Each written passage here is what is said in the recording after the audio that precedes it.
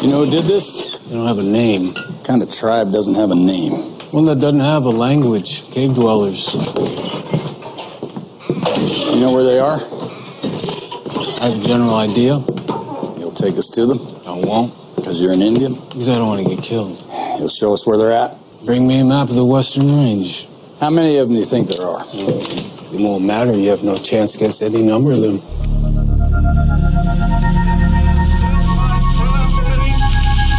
That the only thing we have to fear is fear itself. No. Be afraid. Be very afraid. There's nothing to fear except God. Whatever that means to you. Do I look like someone who cares what God thinks?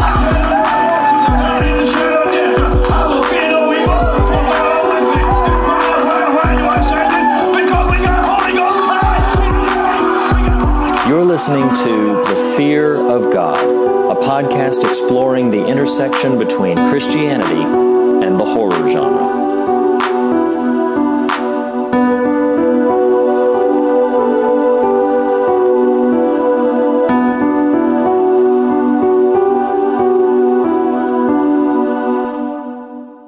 Hello and welcome to The Fear of God, episode 24.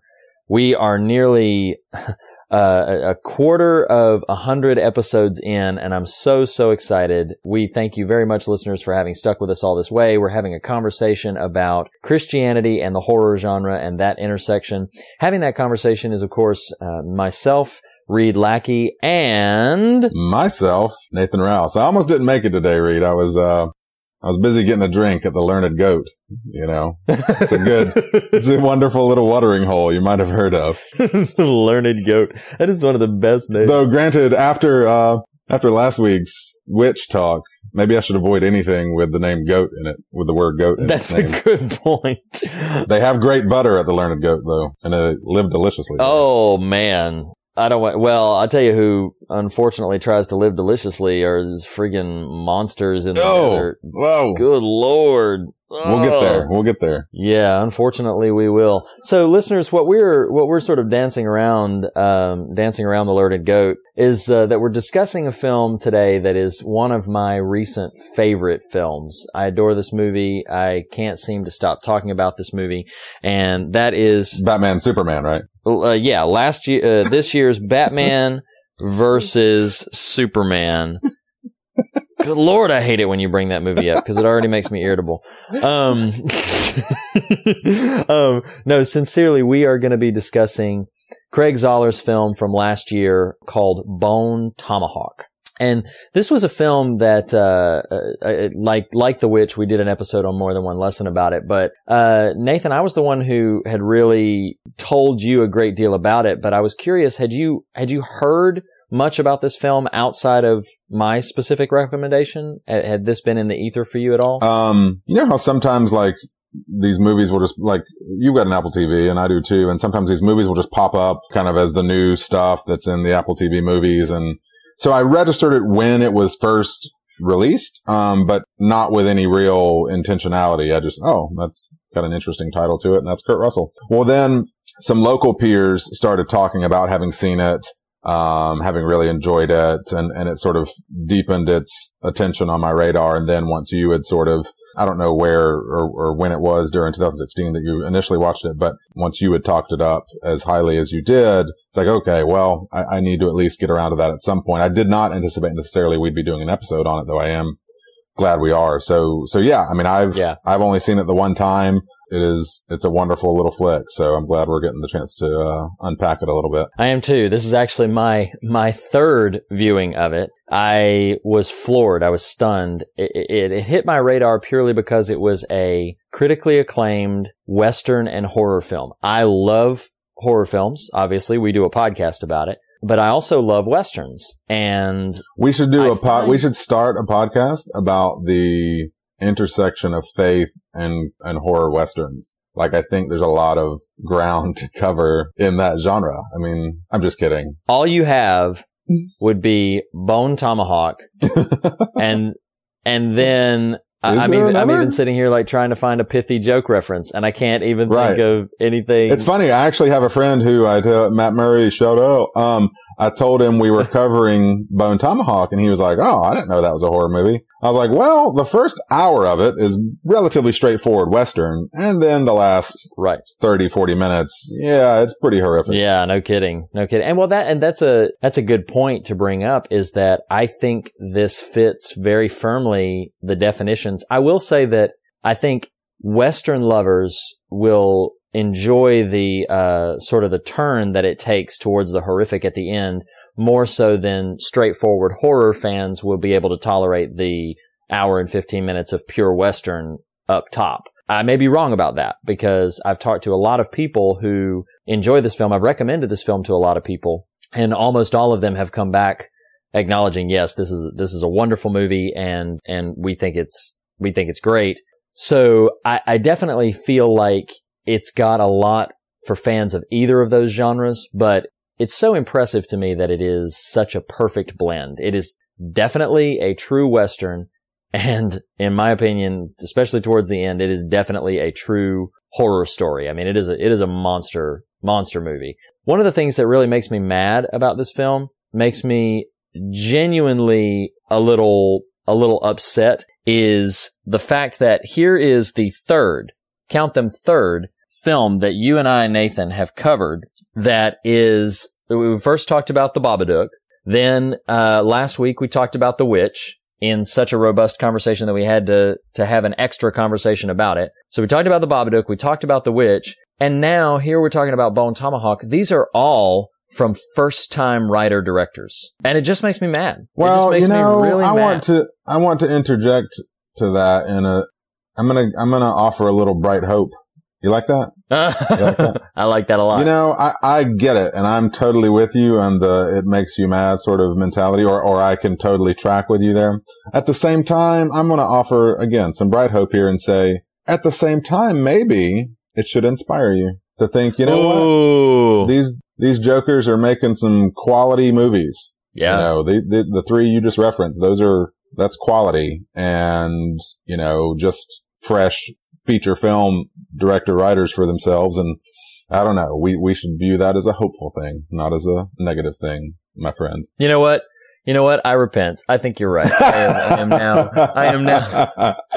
now on board for, and all facetiousness aside, I mean, I joke that it makes me mad and everything, but it is exciting that now here's three new voices in the cinema world to watch and to look out for. I mean, you know, look at it this way. I mean, goodness gracious, now this is not you and I, but in terms of fresh voices, like Gareth Edwards, whose name you might know, but like did Monsters, which is a fantastic under the radar. I wouldn't even call it really a horror movie, but, you know, kind of quote unquote scary movie, but more character driven.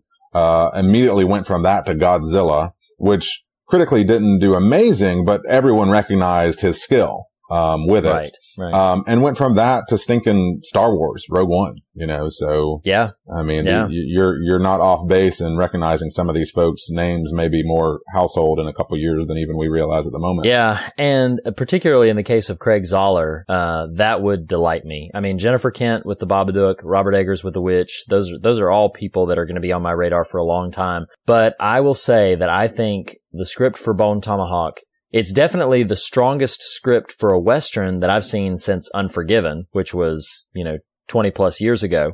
But honestly, it's one of the strongest scripts I've seen for any film in years. I mean, it is such a phenomenal piece of work. I'm going to throw this question at you that you and I have not pre-briefed any of these last few, and that's not for the negative. But so here's a thought that just came to me. You know, like I'm going to call it the Kate McKinnon phenomena.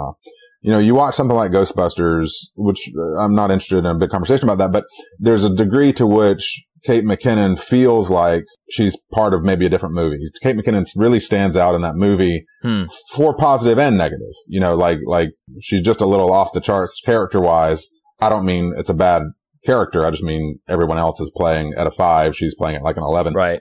I texted you 10 minutes into Bone Tomahawk and just said, this is a fantastic script. Like already, you know, is there ever a negative when it stands out that much? Is sort of the question I'm trying to I'm not suggesting that it is a negative in this case at all, but it does make you wonder sometimes if a particular spoke on the wheel of a production stands out that strongly, is that okay? Is that good? I don't know. That's just sort of something that's coming to me. Well, if I understand your question correctly, I think, and I'm really glad you asked it, because if I understand it correctly, can the script be too good? Like, is the fact that we're calling so much attention to it sort of a negative thing because, it is so noteworthy? One of the things that I think the script is I think it's structurally very sound, but it's deeply poetic. Sure. And I don't mean poetic in that whole flowery language or anything. There is an artistry to the structure, the way these people speak.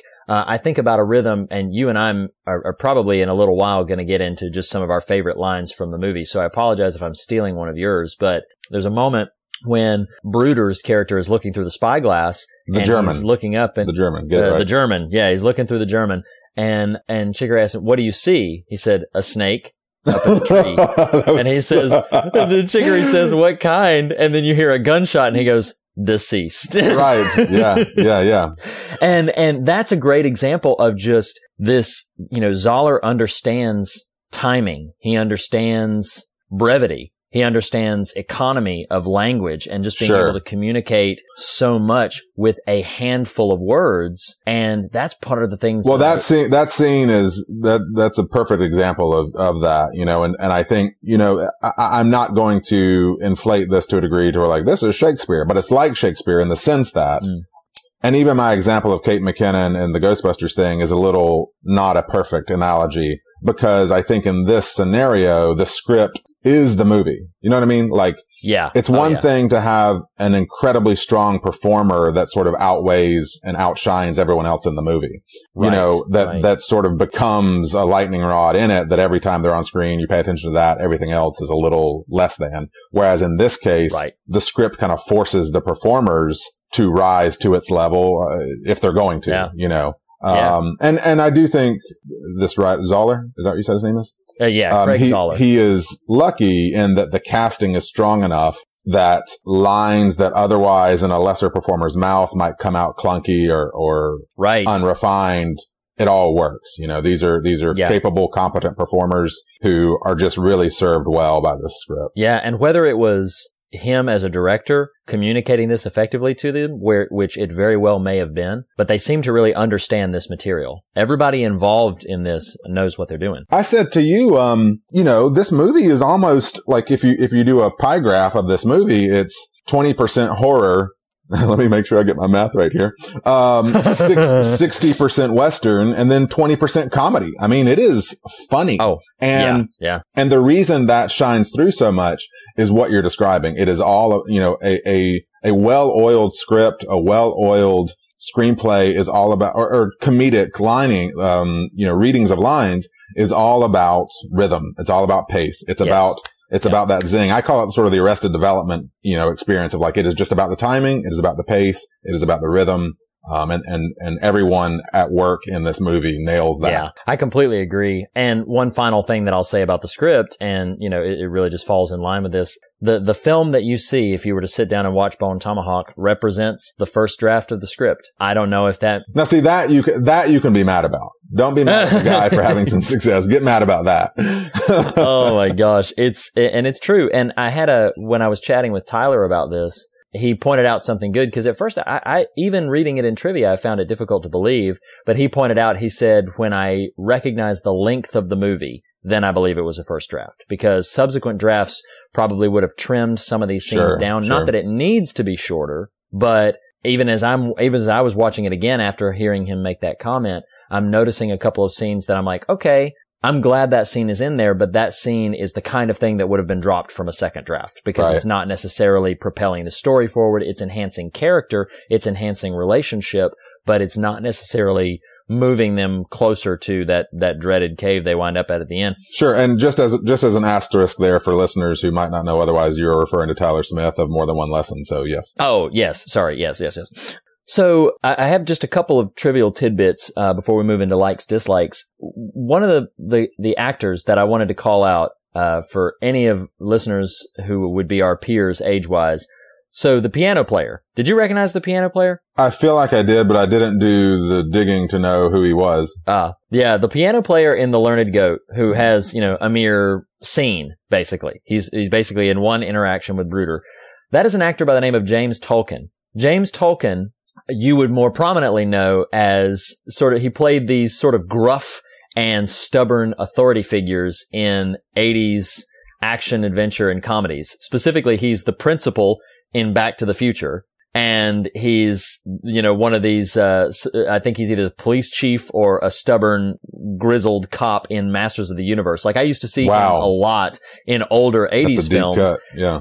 And when I saw him as the piano player, I was like, is that James Tolkien? And then sure enough, I looked it up. I was like, he's aged a little bit and they've muddied him up for that role. But I just thought that was so great that, there's a little touch like that just made me so happy. And for I'm sorry, for the nerds listening, is he of any sort of kin to J.R.R.? No, it's spelled utterly. Okay. Yeah, I'm saying Tolkien, but it's spelled utterly differently. Okay. His last name is Tolkan. But, the last sort of trivial tidbit is, Patrick Wilson and Zahn McLaren. So I'm not being disrespectful here. I'm calling out a character in an identifiable way. In The Learned Goat, before our team moves out to do what they need to do, which we haven't even really addressed the plot. We'll do that in a second. Zahn McLaren plays an Indian who's very proper and civilized.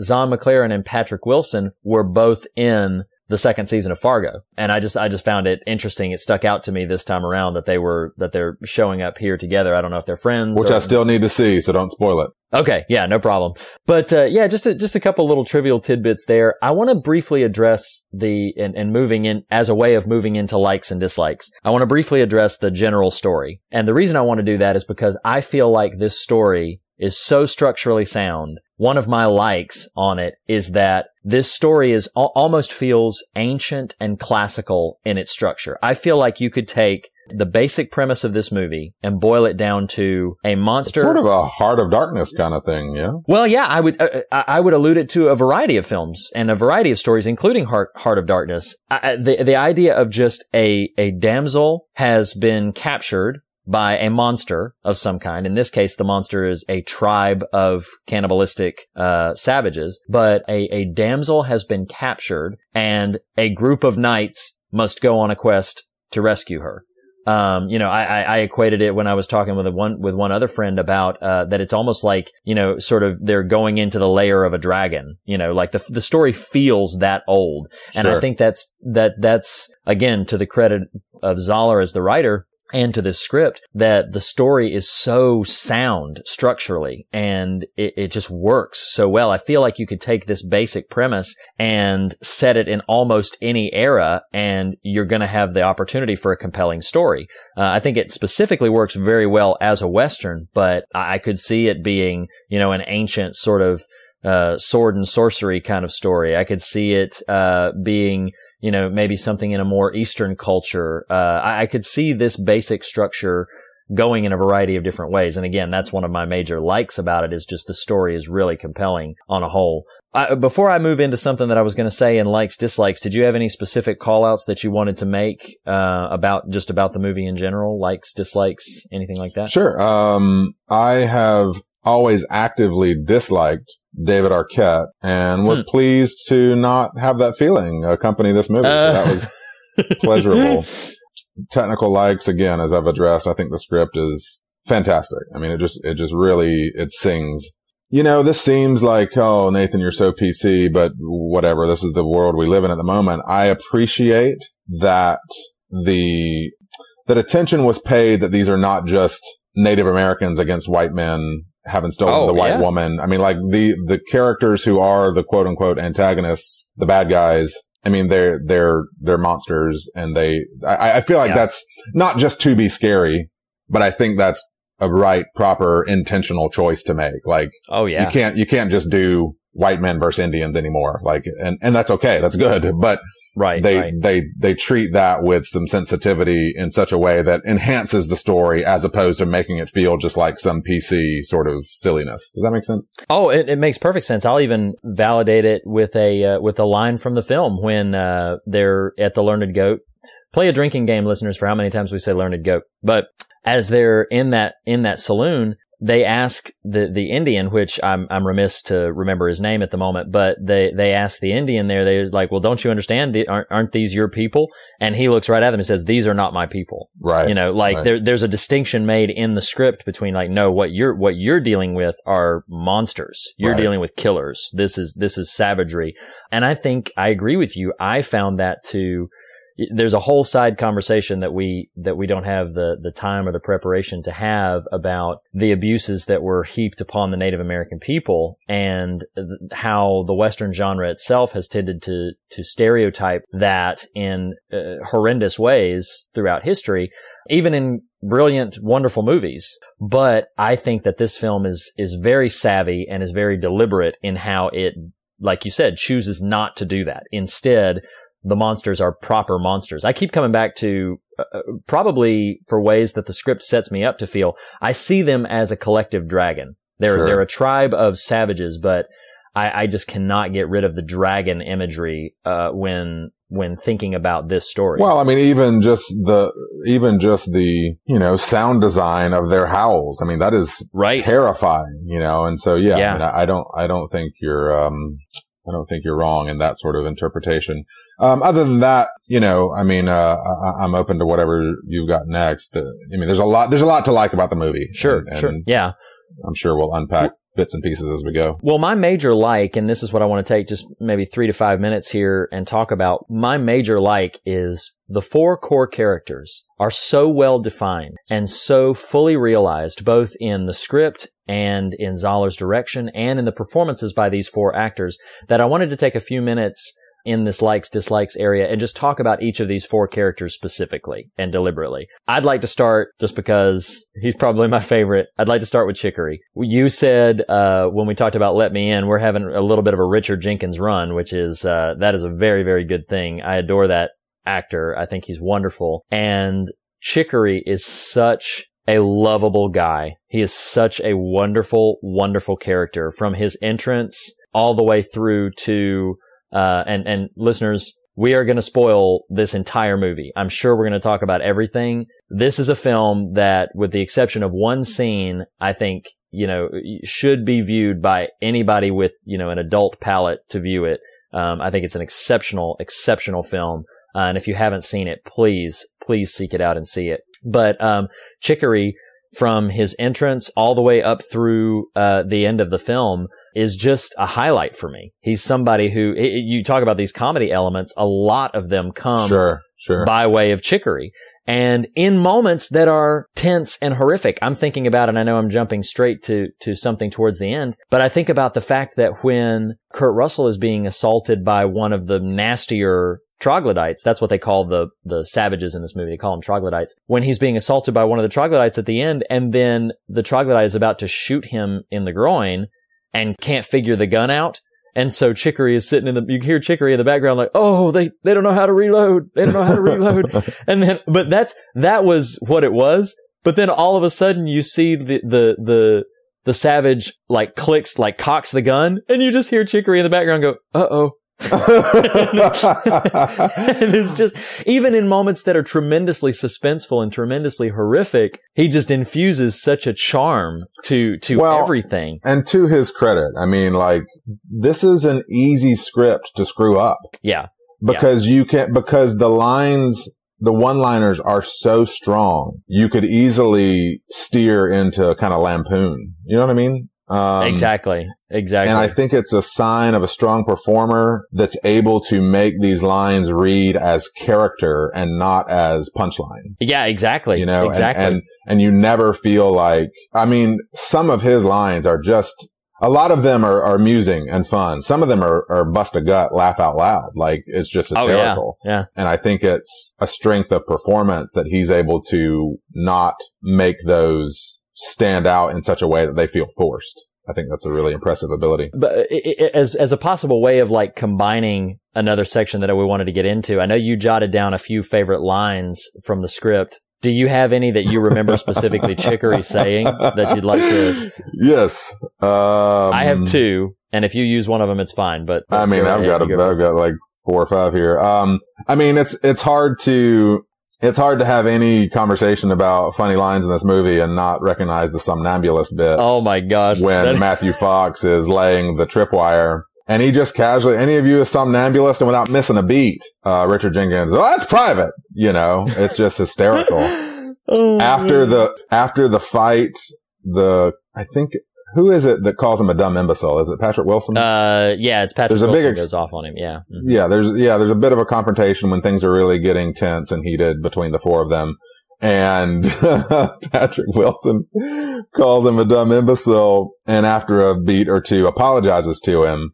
And just with that, again, it's just in delivery. It's just in the character. He just says, well, my wife used to call me a dumb imbecile all the time. It felt kind of nice. You know, like he's the most gracious, kind-hearted, dopey doofus. And then I'll do one more, and then I'll let you throw one. And then they're talking about the flea circus. And he says, oh my gosh. He's contending that this particular flea circus, that came to town, that they were real fleas. They were alive. They weren't dead, just manning, automated little things. And he says, I don't know what kind of hearing fleas have. I think those fleas are alive and talented. You know, it's like he is so bought in. So those are my. I've got one more about envying the horse and appreciating Mexican women for his horse. But oh my gosh, yeah. I mean, you go ahead. Chicory's almost all of Chicory's lines are just gold. I will call out. I had the somnambulist moment written down. After he says that's private. Kurt Russell leans into him and says he means sleepwalking, and he immediately calms down and go, oh. No, I don't. But one line that's actually not funny, it's a very sweet moment for Chicory, is before they leave. He's out with at the gravestone of his wife, and he's standing there, and I took note of this for the first time in this third viewing, where he's talking to her, and he just very simply and elegantly says, there's some good people in trouble, and I've got to do what I can for them. And then he sets the flowers down on the grave. He says, so I'll see you back here, which is very casual. And then he throws in, or way up high. Wow. And it just touched me. It just, it was just one of those things where, and that's part of what I love about this film. These characters are just decent people. They're just good people who know what needs to be done. And it's refreshing to see a story like that. That's not to mean that they're not without their flaws, that they're not without their struggles, but they're just at heart, just decent people. And Chicory just, throwing in that little touch of, so I'll see you back here or way up high. And I found that lovely, So what I'd like to do now is I'd like to talk about the character of Bruder, because Bruder's fascinating to me. And he's somebody that you and I mentioned off mic that Matthew Fox, who we adore in Lost, we adore almost everything about Lost, but Matthew Fox is somebody who his work has been sort of scattershot following Lost. He's been in some high profile things, but never really of any acclaim that I can think of. But he does some outstanding work in this. I think as an actor, he just really shines in this role. He understands this character and does so well with the script that he's been given. And one of the things that I would note about his character, the movie posters, there was a sequence of movie posters, and 4 of them each featured these characters. Chicory's said the backup deputy. Kurt Russell's said the law. Patrick Wilson said the cowboy and had in parentheses injured. And Bruder's said an armed gentleman. And I thought that was such a proper and appropriate little description of Bruder's character. Just an armed gentleman. He knows he's a skilled gunfighter. He knows what he's doing in general, just knows what he's doing for tracking, for camping, for hunting, for all of these things. He just knows what he's doing. And his character fascinates me because he seems to carry with him such a balance of shame and pride in equal measure that I found him to just be a really, really interesting character. What were your sort of thoughts on him? Yeah. I mean, I think there's a way in which it feels clear that he's kind of channeling, whether it's in the script or whether it's in character interpretation, kind of that Val Kilmer, Doc Holliday kind of vibe. But not in a way that feels copycat or aping that, I mean, I do think he makes it his own. Yeah. I was just, like you said, kind of proud to see old Jack Shepherd, in a role that served him well, and Right. I think a lot of times it's challenging when you're in a really high profile something or other. You look at the Lord of the Rings films or even something like Lost and actors who experience this incredible high of great work that has some longevity to it, trying to figure out what's next for them. And they're a little all over the place, and it's hard to find that level of material again. And so it's nice to see him be cast in and sort of do right by the material in this particular movie. One thing and it's actually another line for Chicory, but one of my favorite lines in the film is following something that Bruder has done. Bruder, when they're out trying to rescue, well, okay, so let me say this, because we referenced the structure earlier. What happens is the character of David Arquette and another actor named Sid Haig, who horror fans will know from some of Rob Zombie's work, and he's a character actor in a number of different horror pieces. So those two are thieves, and they disturb the burial ground of these troglodyte savages. And the savages kill Sid Haig's character of Buddy, and then they hunt down David Arquette's character of Purvis and find him in this town called Bright Hope. Well, in tracking him down, they also then wind up kidnapping the wife, who is a doctor. She's like a backup doctor in the town.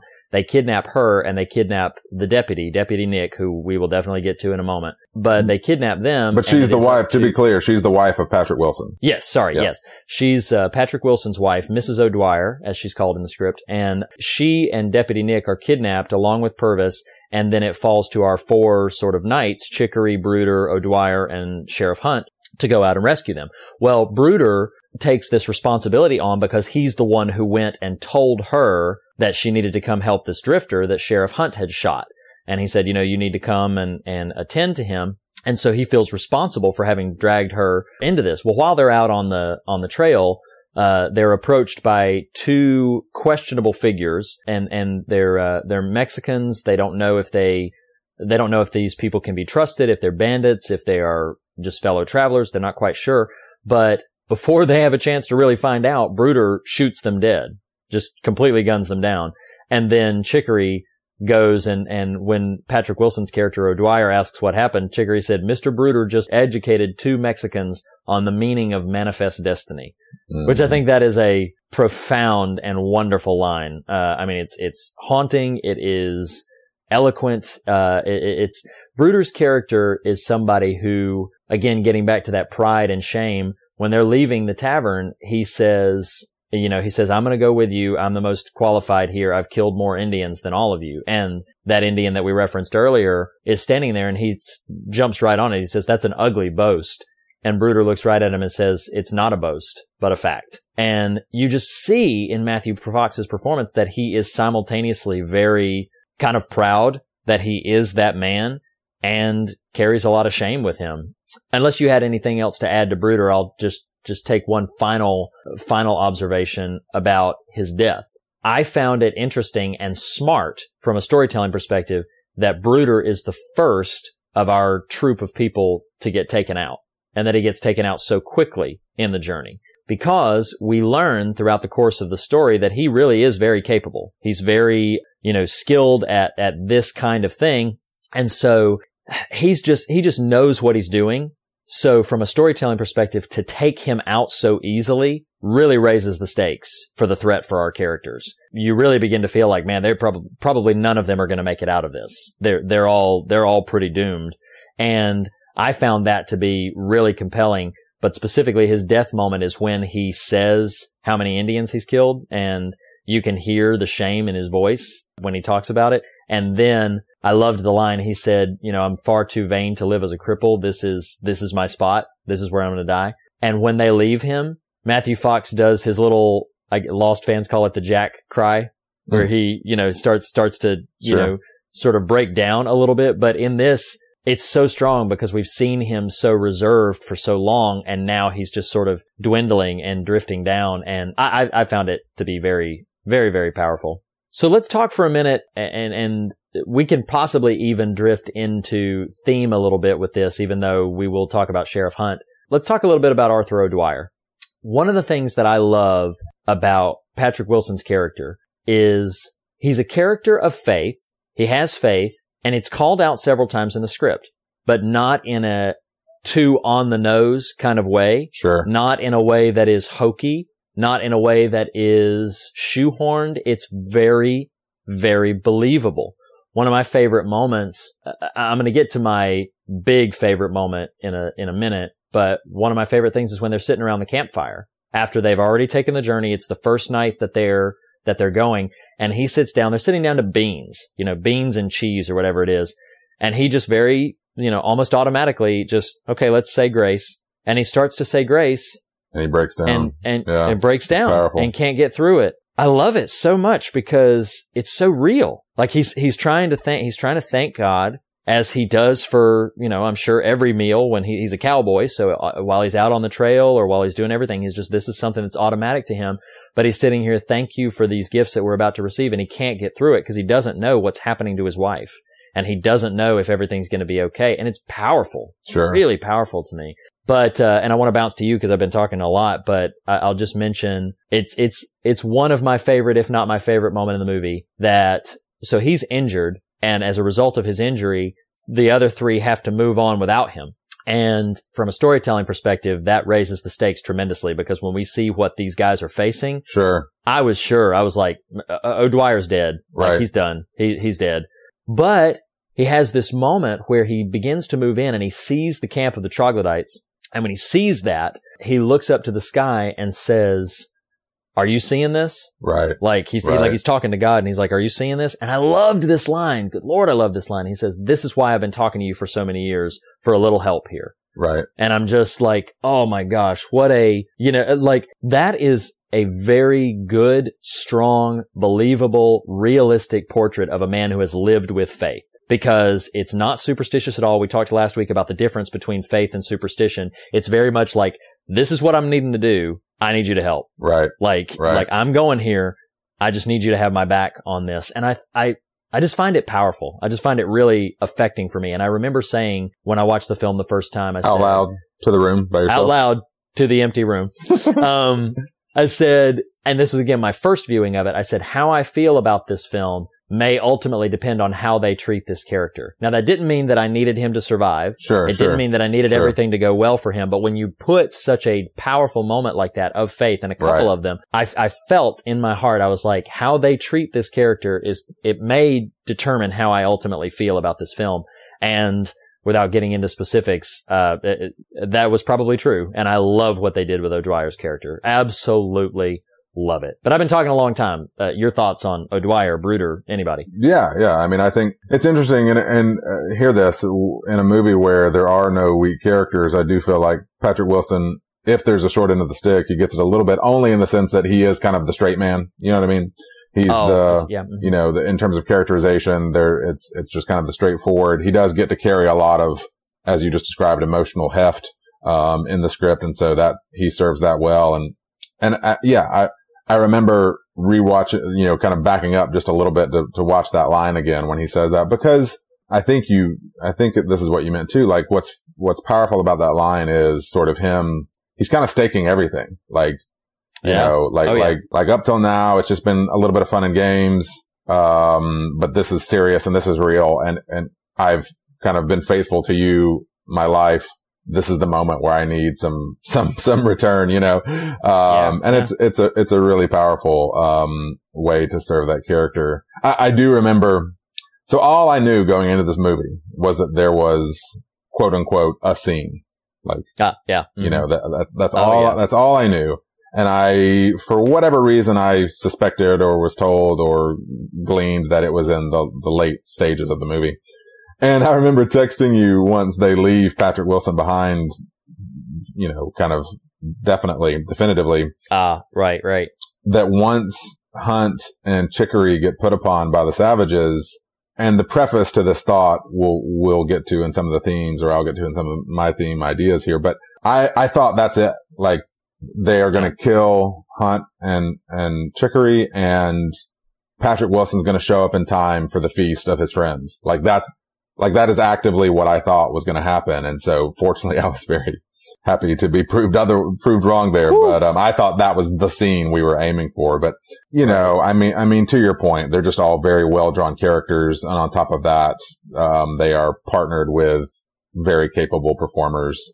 So it's strong all the way around. Yeah. And before we dive wholeheartedly into theme, I want to just talk for another minute or two about Kurt Russell's character. I think this is I've always adored Kurt Russell. You and I spent a great deal of time talking about Kurt Russell during our He's a reasonable man, but he was seeing a lot of unreasonable things out on the plane with those troglodytes. He sure did. Oh, that is very unreasonable what he unfortunately had to witness. But I do think this is one of, if not his finest performance.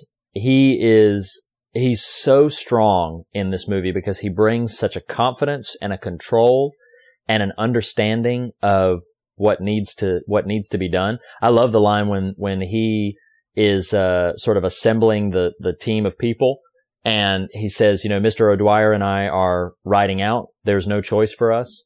I love that line, just throwing that in, like, there's no choice for us. And it's because he feels responsible for the deputy, and O'Dwyer's not gonna not go after his wife. Right. So he's like, there's no choice for us. But then, Chicory and Bruder come on their own accord, just for their own reasons. But I love Sheriff Hunt as a whole because he is just again, getting back to, he's just a decent man. These are decent people.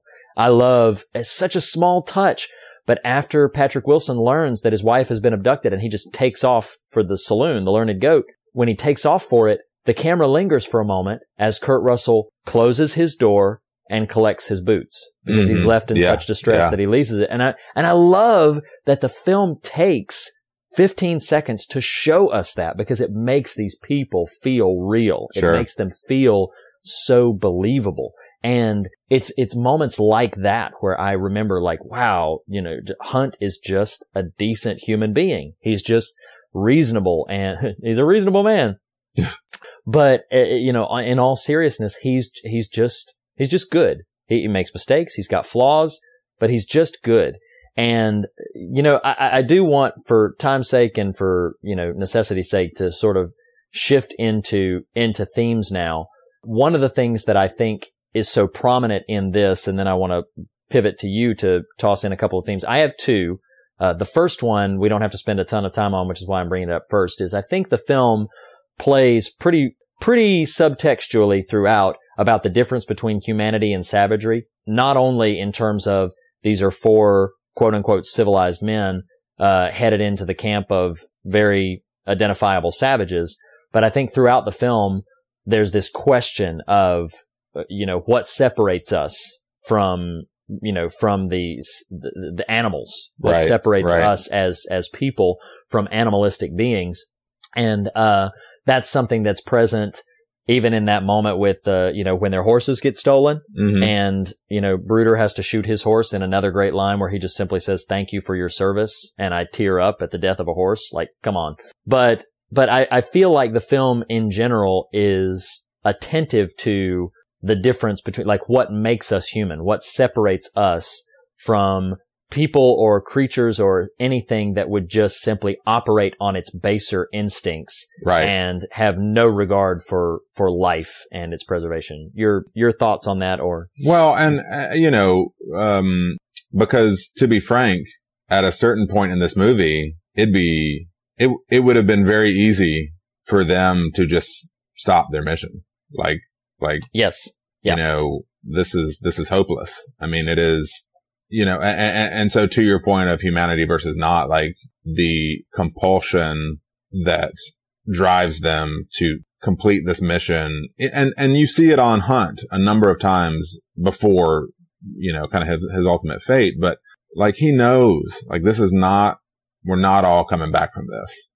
And what's strong about the script is no one ever says that, right? It's not like, all right, gentlemen, here we go. It's the last ride of this fearsome foursome, to your point about the humanity, like, good or not, these are rich characters. And you referenced flaws earlier. Sometimes I think we use that as a checkbox in screenwriting, but, really they're just people. And you can see throughout where, like you said, touches of grabbing O'Dwyer's boots because he forgot them in a rush, or there's just this sense in the latter part of the movie where these guys are scared. Like there's just no way around it, and the movie does a good job of sort of portraying that without like drawing massive attention to it. Does that make sense? Right. Oh, entirely. Yeah. Entirely. And again, they make such an intentionality about propping up the bad guys as there's nothing reasonable about them. I don't even mean as in you can reason with them, but as in like they are so extreme in their interpretation visually and actually, like it makes for an easy, like good versus evil kind of conversation. What does it mean to keep pushing in the face of deep evil? Right. Go ahead. Nope.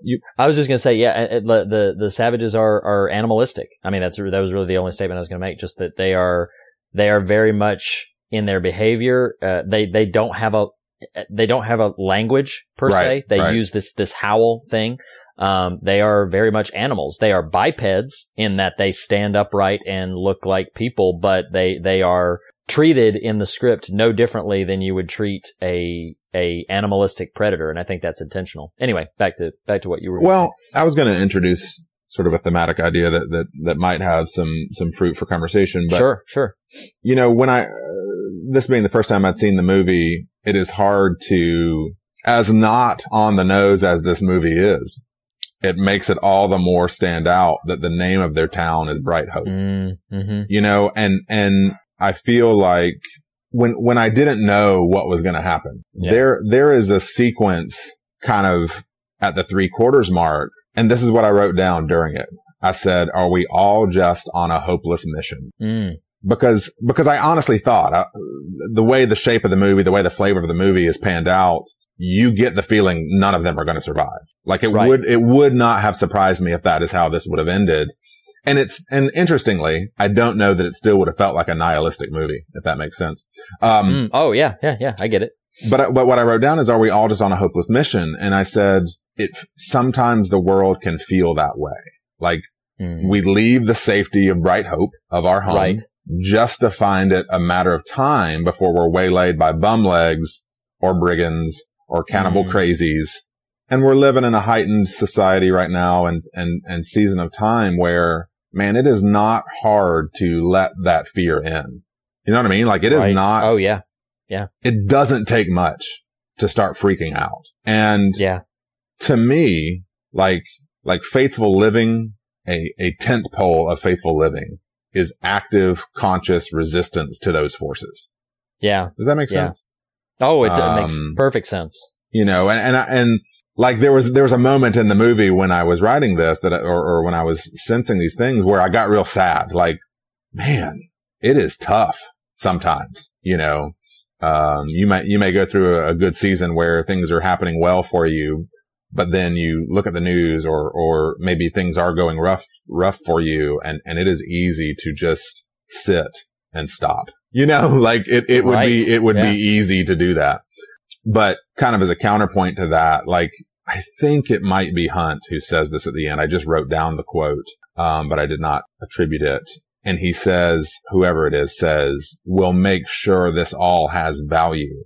It's Hunt. Yeah. Yeah. And Hunt. I'm getting kind of emotional just saying it because like there is a sort of philosophy that I think is true that, and here there needs to be some nuance attached to this, but that we make our meaning, like it would be easy for Sheriff Hunt to be like, it's all screwed. It's all for nothing. Why did we even come here? Right. This was stupid. Your wife was dead the minute she got abducted. Nick was dead the minute he got abducted. We're idiots for pursuing this. But what he says is, we'll make sure this all has value. We are going to generate in our collective memory and our spirit, in O'Dwyer's faith, this is going to mean something of value in the rear view. And when we're going to help manufacture that meaning. I don't know. It was really powerful. I have so much to say. Well, the good news here is that you've already, that hope was my theme as well. So we can spend a little bit, more time here. Not because my themes are more important, but just we've coincided here. So we can linger for a moment. I wrote down the exchange after they've had to set O'Dwyer's leg and have to leave him behind. Hunt leans over to Chicory, and I just love the simplicity of this. Hunt asks Chicory, will he survive?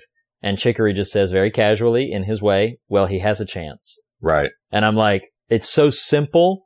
And when you remember when you know how the movie plays out, it's very powerful. Well, he has a chance. Right. There's a chance, and you're right. You're absolutely right about, I'm so glad you referenced that line because I actually hadn't written it down, but he tells Brooder, we'll make sure this all has value. And Brooder just simply says, please do. Hope is infused into nearly every scene of the movie in some capacity. Mm-hmm. Even, let's talk for a second about the scene. Let's talk about like the scene. It would have been very easy for Nick, poor Deputy Nick, good God, poor Deputy Nick, who is given exactly 2 scenes of screen time, one of which he's casually playing checkers, the other of which, here's how I'll say it. He's being treated the way fishermen would treat a fish they were about to eat. That's the way Deputy Nick is treated. He is cleaned and prepared as a meal for these beasts. And before that happened, and we know that he knows what's about to happen. That Deputy Nick knows what's about to happen because he saw it happen to David Arquette's character. And this is something that I love, that the film doesn't show us what happened to David Arquette's character. Sure. It would have been so easy for the film to be, just nihilistic and just show us that but he's just gone. He's just done. And we know that Deputy Nick knows what happened to him because they watched it. And he says what he chooses to do when he knows what's about to happen to him is he chooses to look at Sheriff Hunt. He could easily cuss him out. He could easily start screaming, flailing, and thrashing. But instead, he looks at Hunt and he says, that was a bad man. You were right to shoot him. You did the right thing. He deserved to die. Yeah. And why it strikes me so powerfully is he's choosing in what he knows to be his final moments to assure Sheriff Hunt, what you did was right. This is not your fault. Right. This is just a thing that has happened. And I'm like, oh my gosh. And what does Hunt do in return? That scene is one of the goriest and most grotesque things I have ever seen in any film. And I point to it when I'm talking to people as a perfect example of how sometimes I think horrific things can be justified in films. Because that film is not in any way glorifying gore. It's not in any way being sensationalistic about it. It's being very deliberate and intentional because what Nick says to Hunt, and then what does Hunt say to Nick while Nick is going through this torment and is going through this torture? Hunt is saying, that they're coming and they're going to rid the world of these godless savages, like he's saying to Nick that you're going to be avenged, essentially, which is what he says to, he tells Chicory, if that were happening to me, that's what I would want to hear. And it gets back to this idea of hope. This is not worthless. This is not going to just be for nothing, and that's what he leaves. You're brushing up against what is sort of a sub theme of all of this. And actually it was interesting. My wife and I had a conversation recently about this, not about this movie, but about this idea. And what I wrote down is lies, Lies, as kindness. And, oh yeah. And it's interesting in the world of faith, there's so much freight attached to the notion of the implementation of kind of quote unquote truth.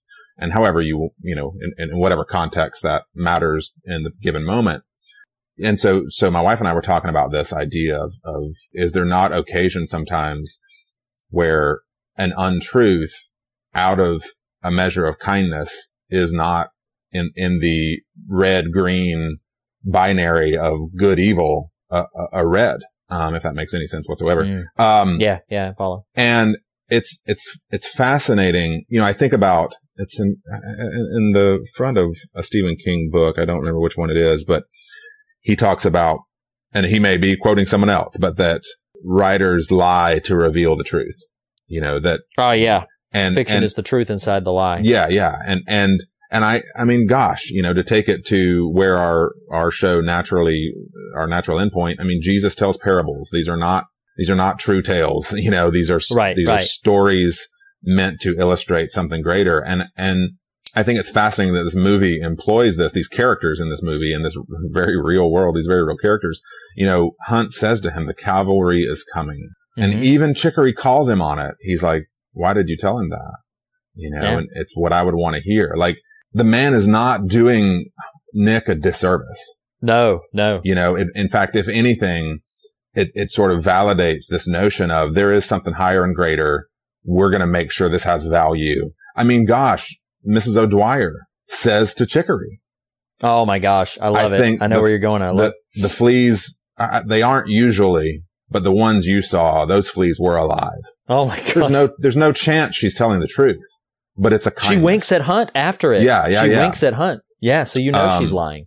And I just think these moments, I hope listeners don't hear this and think, I'm going to start lying to everybody in sight because it's a good thing. And Nathan said it, and I'm being kind to people. That's not at all what I'm saying. I think there is, if faith is defined at all in scripture, it's things unseen. That there is a sense, a sense in which it makes my heart sing to get your kind of verbal response in that manner, to anything I say ever. But, think about these characters in this moment. They're done. Like, it is over. Like, in their mind, we are not surviving this. Right. So what do they do? By saying something that you could categorize as false, they're speaking truth to each other. Right. Which is, there is a hope. And this is going to be a terrible experience, but there is something you can hope for. And oh my gosh. And it may not be a literal physical militia on its way to avenge us, but there's a cavalry coming. There are fleas that are alive. And you can, hey, Chicory, you can bank on that, brother. It's really beautiful. Yeah. Sorry. And, oh my gosh, you're just igniting my spirit within me, because I love that you brought this in. I didn't even think about that, but the scriptural reference, faith is the evidence of things not seen. It's the substance of things hoped for. And I had two different scriptures I was going to bring in, but I think that one is the most appropriate one we could infuse in this conversation. So I thank you for it. Just that it is that is the essence of faith. And two things I'll mention. Well, three things. Sorry, forgive me. I love this movie. Good Lord, I love this movie. A cavalry does come. And no, it's not a troop of armed soldiers. It is a hobbled, crippled. Wow. Yeah. No chance he was ever going to make it. Man, O'Dwyer comes, and despite one man versus 7 of these things, he makes it. Right. And he and Chicory and his wife make it out. It's awesome and crazy to me that hoped for thing happens. And then you want to talk about hope. How about, I'm going to let you say it. How about what I think it's my favorite line of the movie? Might be yours. I don't know. But how about Hunt's final words when he's talking to Chicory as they're leaving? What are those words, Nathan? Say those words. I got it written right here. He says, "Say goodbye to my wife. I'll say hello to yours." Oh my gosh. And what is that but the hope of heaven, right? The hope of a future. He's sitting there suffering. He knows and he says, "I'm going to take care of the last 3 because they know about bright hope.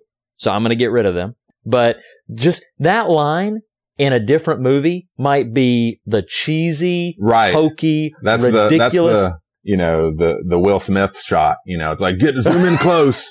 Now deliver it, Will. All right. Oh my gosh. Well, what's amazing about that is you've threaded this whole conversation with notes of how lived in this world is. And that's very true. And a moment like that, there's a way in which these characters going through what they've gone through, even on the trail and even once they're there, they will occasionally get assaulted by fear or waylaid by doubt, but I would say they never lose hope. No. And that line is indicative of that he is not saying, "Oh God, what a stupid idea this was." He's saying, "Yeah, I'm going to make sure this has value for me. And I'm going to ask you, Chicory, to make sure this has value for you." Yes, it's got to mean something. Yeah. And not in this childish, we're just sort of, it doesn't make any sense anyway. So let's just make it up as we go along. But in this, you've got to tell a better story than the one that's sometimes happening around you. Absolutely. And let's talk for a second about the very final shot.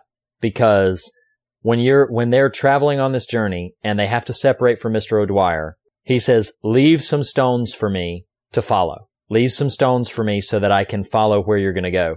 And at first, when I first watched the movie, I didn't understand what Chicory was doing, because when they leave the cave, when Chicory, Mr. and Mrs. O'Dwyer leave the cave, Chicory picks up a stone. And I'm like, what's that about? Like, at first I was even thinking, like, is this a weapon in case they come after him? Is he going to throw a rock at him or whatever? And it was upon subsequent viewings and upon further conversation that it stuck out to me. Sheriff Hunt has told him that he's going to die. Say goodbye to my wife. I'll say hello to yours. And then they leave. Chicory picks up a stone. And when he hears the 3 gunshots indicating that Hunt has wiped out the troglodytes, the final shot of this movie is him dropping a stone. And I think, in my reading of the film, he's leaving a stone for Hunt to follow. He knows Hunt won't. Yeah. But he's leaving a stone for Hunt to follow. There is, in the final moment of this film, there's a stone sitting on the ground. And we're not going to, but we could spend another hour or two talking about the relevance of leaving a stone, marking the territory, building an altar. Yeah. Oh my gosh. Like that is key to hope and faith and the substance of moving forward.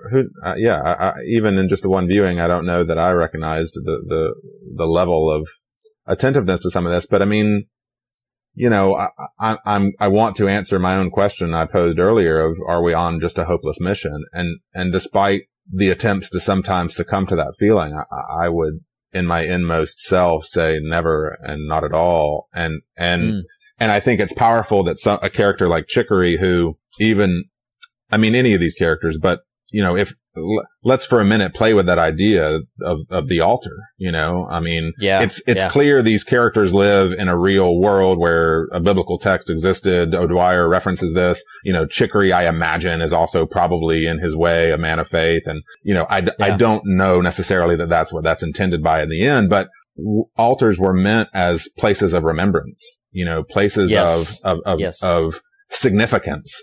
And there is some power to consider that. And we can look at this in these characters' lives. We can look at this in our own life, which is to say these characters experienced probably the worst thing that they will ever go through ever again. Like you have not only in the sense of on a metaphysical kind of you faced down evil and survived, but also just in a purely physical emotional sense, like odds are good and let's hope for their sake that they never experience something like this again.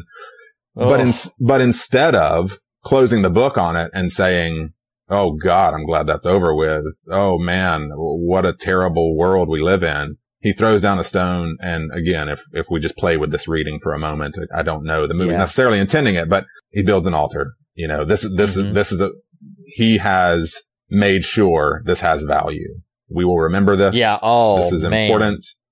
This is significant. This is shaping, but this is not breaking. Right. Despite poor Nick, this is not breaking, and that it's all, that it all matters. Oh man, good Lord. Can we have another hour to talk about this movie? I think so much. Again, I want to call out, your Hebrews chapter 11 reference. Faith is the substance of things hoped for, the evidence of things not seen. I had 2 more scripture verses that as we wind down towards the tarmac, the first one is Psalm 23 and verse 5. The 23rd Psalm is very well known to even non-believing listeners, but you prepare a table before me in the presence of my enemies. Yep. And so let's look at it for just a second, and I'll be very brief because I know we need to wrap up. We're going long, but these savages are quite literally, not to be grotesque, but these savages are quite literally, they're preparing them for a meal. They're preparing these people. They're dehumanizing them. They don't see them as human beings. They're preparing them as food. They're preparing them as a meal. And what is the table that is being prepared in the presence of these enemies, if not hope? There is still something of value to reach for. And, you know, what does O'Dwyer say? This is the second and last verse of scripture that I was going to bring in. What does O'Dwyer say out there? He said, this is why I've been talking to you for a little bit of help. Well, what does Psalm 46 say? God is our refuge and our strength, an ever-present help in trouble. And it says, therefore we will not fear, though the earth give way and the mountains fall into the heart of the sea, though its waters roar and foam and the mountains quake with their surging. To put a button on all of it, despite your circumstantial evidence, despite the direness of everything that is going on around you, despite literally, Chicory says when they're stuck there and he sees what happens to Nick, he says, we're in hell. He says that. Yeah. He says, we're in hell. But, oh man, what does the other psalm say that I didn't write down so I don't remember what number it is? What does the other psalm say to the Lord? Even if I make my bed in hell, you will find me. Yeah. It's, oh my gosh. I love Bone Tomahawk so much. I love this movie so much. I mean, it is a powerful, we're winding down, we're wrapping up, but it is a powerful, potent, effective movie that already 3 viewings in, I love it substantially even more every single time I see it. It is a significant achievement and I'm so glad that it's a story that exists in the world. Nathan, I know Yes, we need sir. to wrap up, but do you have anything else to add? Do you have any final buttons or moments or anything? So yeah, I think as sort of a final button, it's poetic and silly, but however far you feel you've wandered from bright hope, there's always a chance to get back there. Yeah, I love it. And I think that's a perfect note to end on. This conversation's gone a little long, but as we say on every episode, the fear of God is the beginning of wisdom, but it is not the end of the conversation. If you've seen Bone Tomahawk and have some additional thoughts, we would love to hear them. If you haven't seen it and have heard this whole episode, please still go see it. I know there's some gruesome things in it, but man, it is a powerful and encouraging injection of hope into your world and life. You can reach out to us in a number of ways. You can most easily follow us on Twitter. Nathan, what is our Twitter handle? At the fear of God. And you can like us on Facebook. There's a link to Facebook through Twitter. You can also follow me directly on Twitter at Reed Lackey. And Nathan, where can they find you on Twitter besides at the fear of God? At the learned goat. Just kidding. At the Nathan Ralph. You can also email us, fearofgodpodcast@gmail.com. That's all one word, fearofgodpodcast@gmail.com. You can visit More Than One Lesson to leave a direct comment on this post. There's also a More Than One Lesson episode about Bone Tomahawk if you want to hear some additional thoughts on that we didn't necessarily focus on. You can also leave us a review on iTunes. That's the easiest and best way to bring us to the attention of more listeners and get us out there to more people. We appreciate so much you taking the time to listen to us. And Nathan, I so appreciate you taking the time to have this conversation with me. I've really, really enjoyed it. Yes, sir, my friend. Always a pleasure. We'll check out social media to see where we're going next week. And until that time, you be safe, stay away from the troglodytes, and we'll see you then. Later.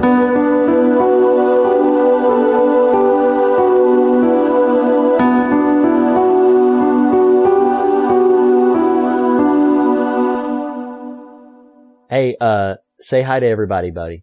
Say hi to everybody. Say hi. Yeah, they're on the computer. We need to go, so just say hi. Say hi, everybody.